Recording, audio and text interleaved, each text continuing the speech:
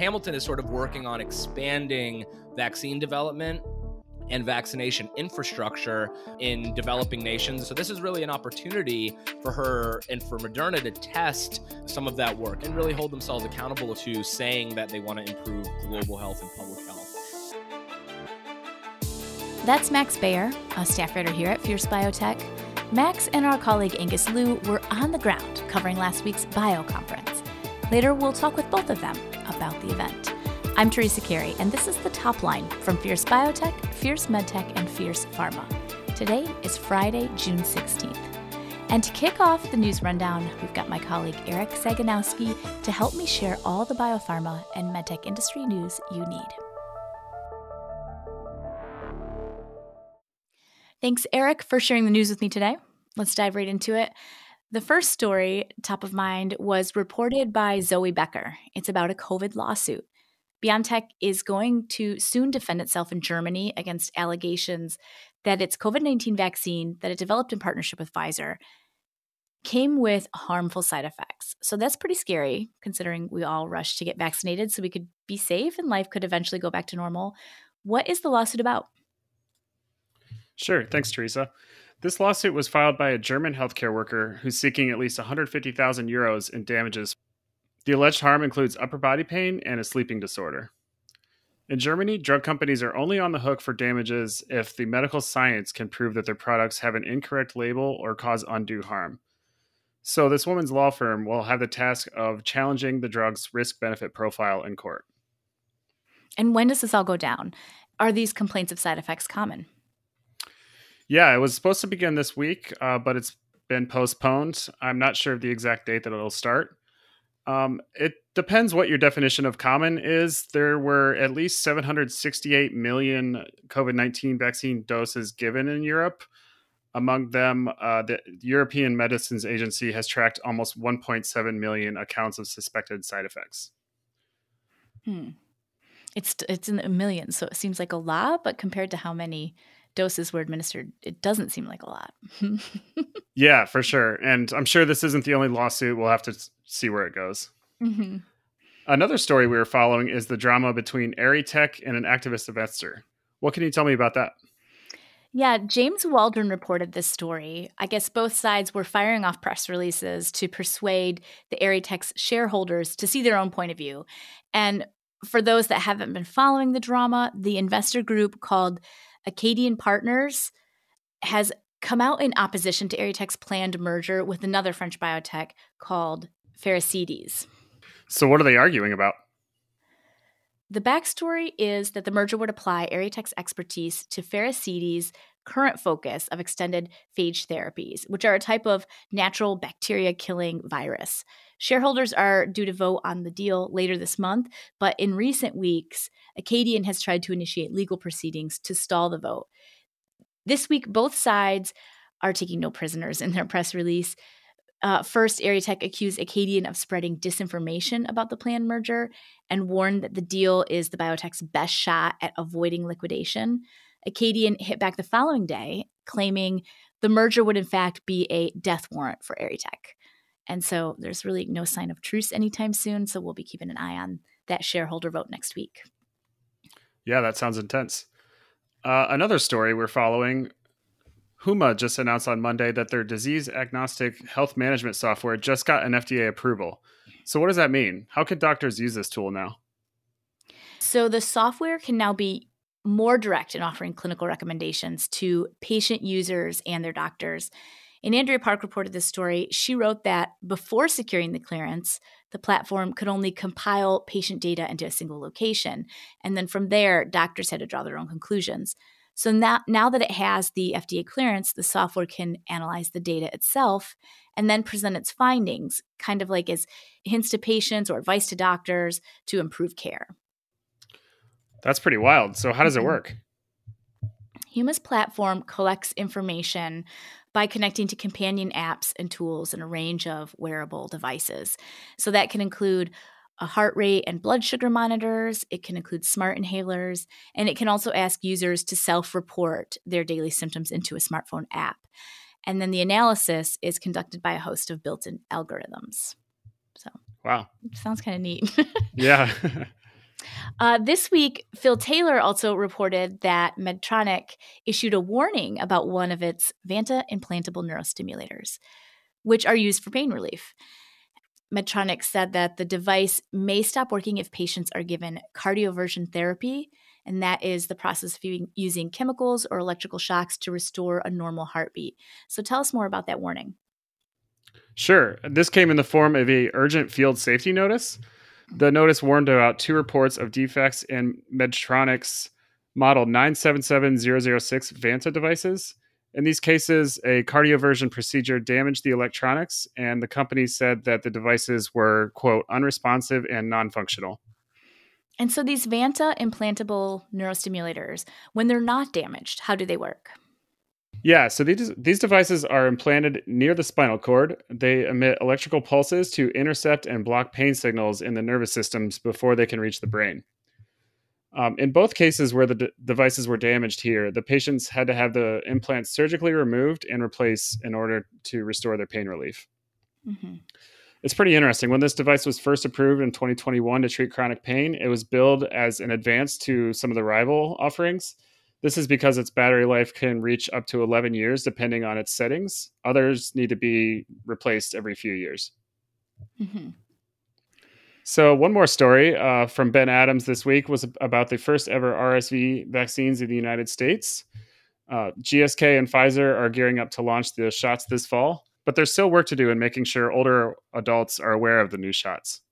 Ben reviewed a survey by social health organization Health Union. The survey questioned more than 3,000 older adults in the United States and found that just 35% of them had heard of an RSV vaccine. There's a caveat, though. The survey was taken back in March, 2 months before the FDA headlines came down about the world's first RSV vaccine from GSK. After that approval, the FDA swiftly followed up with a second approval for the vaccine from Pfizer. Well, those approvals were pretty recent, and there hasn't been a big push with awareness or ad campaigns yet. There's still plenty of time, plenty of room for people to get to know these new vaccines. Yeah, there is an imperative. RSV is a common cold virus, but it can cause serious health problems and even death in very young people and adults over 60. The survey backed this up. It found that 4 in 10 who have contracted RSV said their experiences were severe or very severe. Mm-hmm. This is higher than those who answered the same questions for COVID-19, flu, and shingles. Oh, wow. And just as a side note, I've already seen one of these commercials on my own TV. Oh, yeah? Yep. Well, thanks for sharing the news with me, Eric. Yeah, of course. Thank you, Teresa.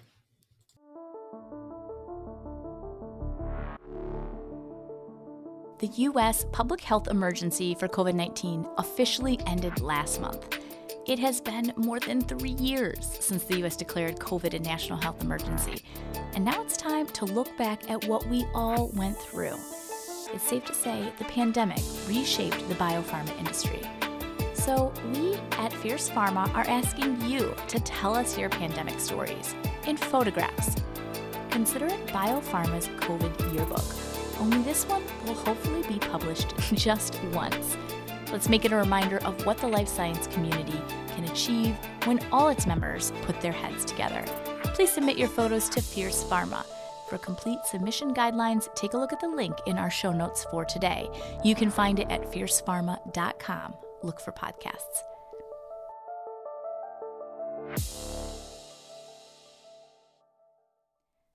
Two of our Fierce writers were at the Bio International Convention in Boston last week.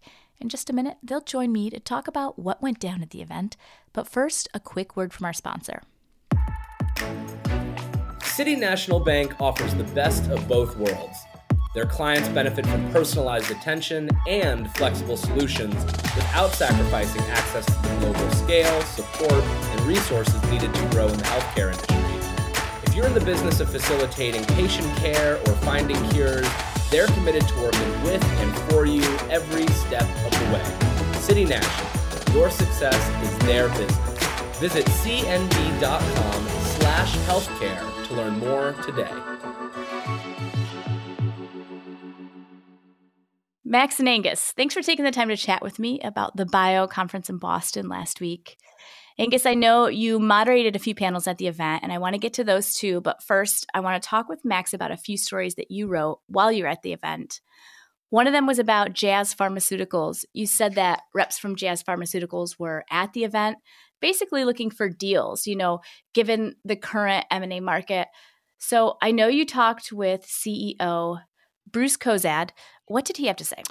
Well, he told me Jazz were on the hunt for some partnerships, for some deals. And I know that might sort of sound like a bit of obvious news, but I think he sort of said it with a bit of a clarity that you don't necessarily often hear. I think oftentimes companies are sort of talking in broad strokes, but he said that the company is looking at either sort of a medium size deal, but that they also have the financing for a large deal, and that they would focus on bolstering the company's existing neurology and oncology portfolios, which are sort of the foundation of the company. And that includes a HER2 targeting cancer treatment, zanidatamab, and that's part of a partnership with Zymeworks that's worth more than $1 billion. They had just presented some new mid-stage clinical data at ASCO, so he was sort of riding a high off of that. Jazz's most recent acquisition was a $7.2 billion purchase of GW Pharma in early 2021, which added an approved cannabinoid med, Epidiolex, to Jazz's portfolio. Okay. And you also had another interesting conversation at Bio with Hamilton Bennett, the Senior Director of Vaccine Access and Partnerships at Moderna. So I understand that Moderna is working on an Mpox vaccine development, and a trial is scheduled for this summer. So what did Hamilton Bennett have to say when you spoke to her? I have been wanting to talk to Hamilton for a few years now, dating back to when I covered COVID at CBS, because of her work sort of orchestrating the rollout of the vaccines and the development of them. So this was a real treat. And so I asked her about the company's Mpox plans.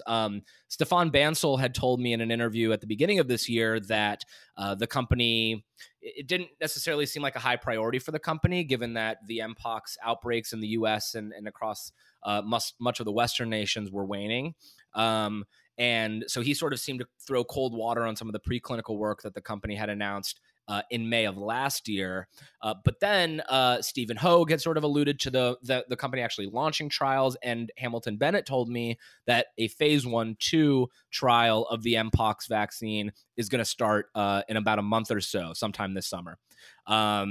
She sort of, when I asked about Bancel's comments in the context of that move, she had sort of said that he was speaking in broad strokes about priorities on the scale of COVID.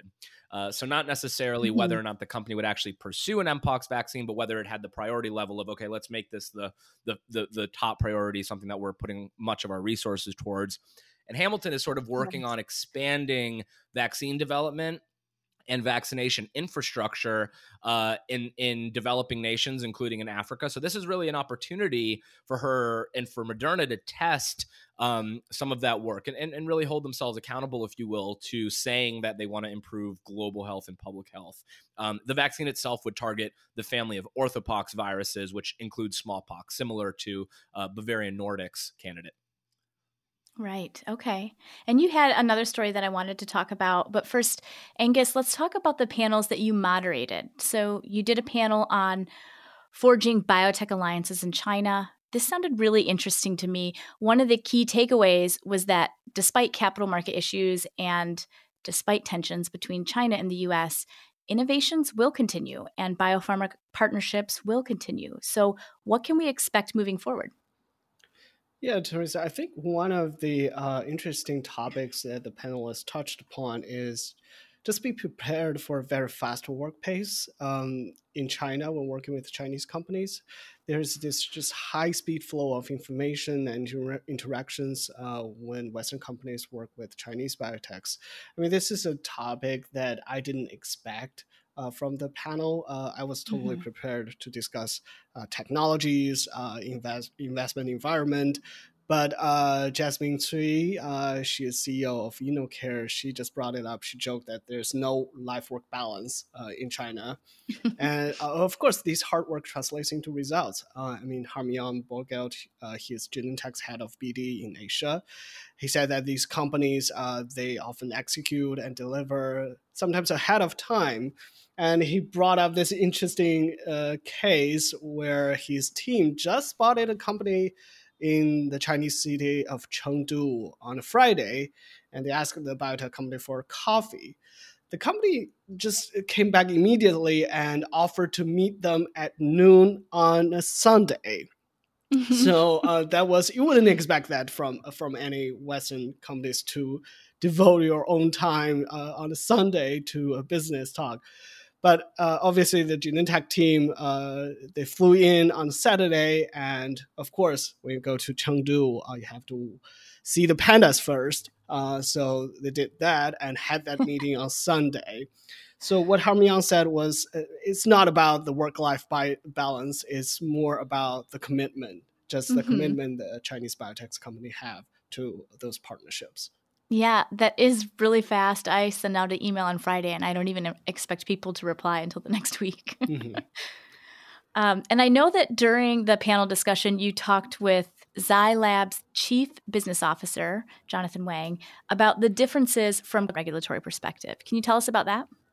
Jonathan, he raised an example on the regulatory side. That China has very tight regulations. They're easing it a little bit these days, but still very tight regulations around human genetic data. But this is very important for biomedical research. But China has very tight regulations, and his advice is just to communicate whatever differences up front between the two partners to kind of ease any potential anxieties when these problems comes up.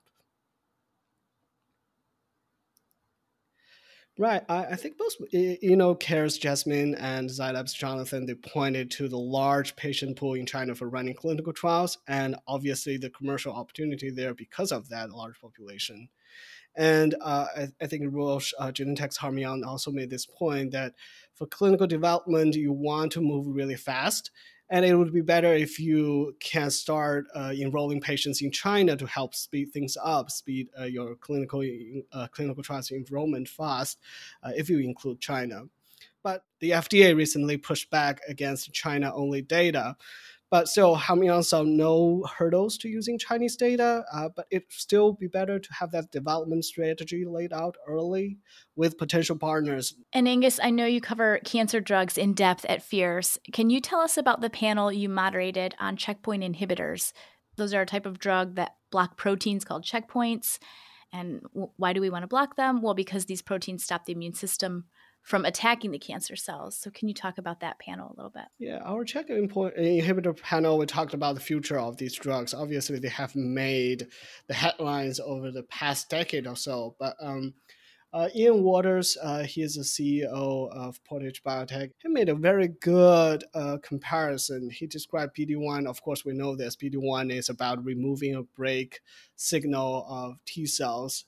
But to take a foot off that brake, he said, we also need to kind of press on the gas and have someone steering the car. Meaning, right now, checkpoint inhibitors have partially solved the problem of kind of removing that brake, but we still need something to activate T cells, to activate the immune system, to hit on the gas of the immune system. And I also look at other components of the immune system as well as cancer microenvironment to steer the immune response at cancer properly. Mm-hmm. And what about Roche's liver cancer data, which had just been talked about at ASCO? What did the panel have to say about that? This is just the Roche surprisingly good liver cancer data for its TIGIT program, the combination of Tecentriq, the TIGIT, tiragolumab plus Avastin at ASCO.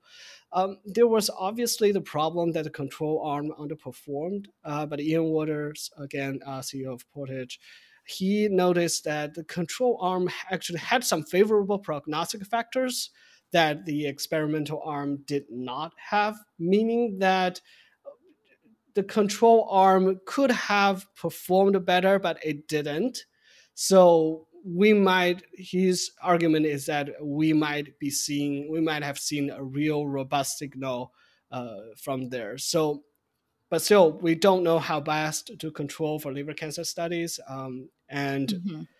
So there's a lot of uncertainties from a phase 2 trial where it is an encouraging signal, but we still have to wait until a phase 3 study to really reach a conclusion. Max, let's get back to you. At Bio, you covered a story about a weight loss drug that could be repurposed to help people quit other bad habits like smoking or drinking. That would be Eli Lilly's drug, Mounjaro. You spoke with Senior Vice President Andrew Adams. What did he have to say? Yeah. So I think, the interesting about this is there have been anecdotes for a few months now, at least, mainly related to Novo Nordisk, Wegovy, and Ozempic, and their potential impact on people who drink or smoke, and their ability to sort of have a cessation benefit due to that. Obviously, Mounjaro is only approved for type 2 diabetes. It's in the process of being added as a weight management pill, and it's in the process of working on that, though it's been sort of spoken about in the same category. So just to preface that, Adams told me that the company is aware of those anecdotes and very closely looking at them.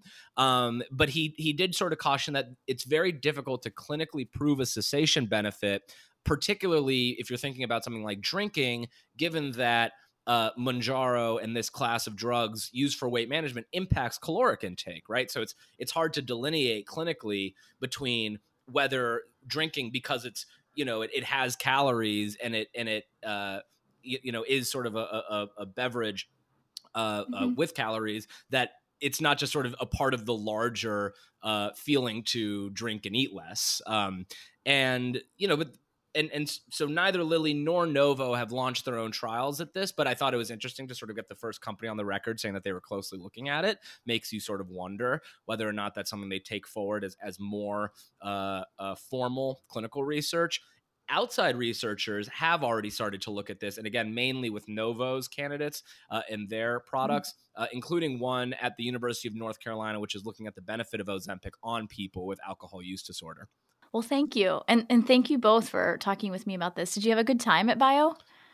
Despite all your hard work? I know you both were busy. It was fun. I think it was they're busy, and this was definitely a newsier conference than last year's Bio, and it was wonderful to see Angus in person and to see him on some of his panels and some other journalism colleagues. Because I came from ASCO, directly from Chicago and ASCO to this, I turned down a lot of meetup requests. I mean, I was like, I wanted to focus on my panels. I don't want to do too many interviews at Bio this year. So that was my mentality heading into the conference. We hang out in the press room. Angus declined to come to the after Bio event on Thursday out of pure exhaustion. But no, this year's was more PG. It was like they just had an artist perform, someone like sang and perform at this venue. Cool. Downtown, so it was fun. Cool. That's it for The Top Line. I'm Teresa Carey. You can find out more about these topics in our show notes at fiercepharma.com. Look for podcasts. And that's the bottom line from The Top Line.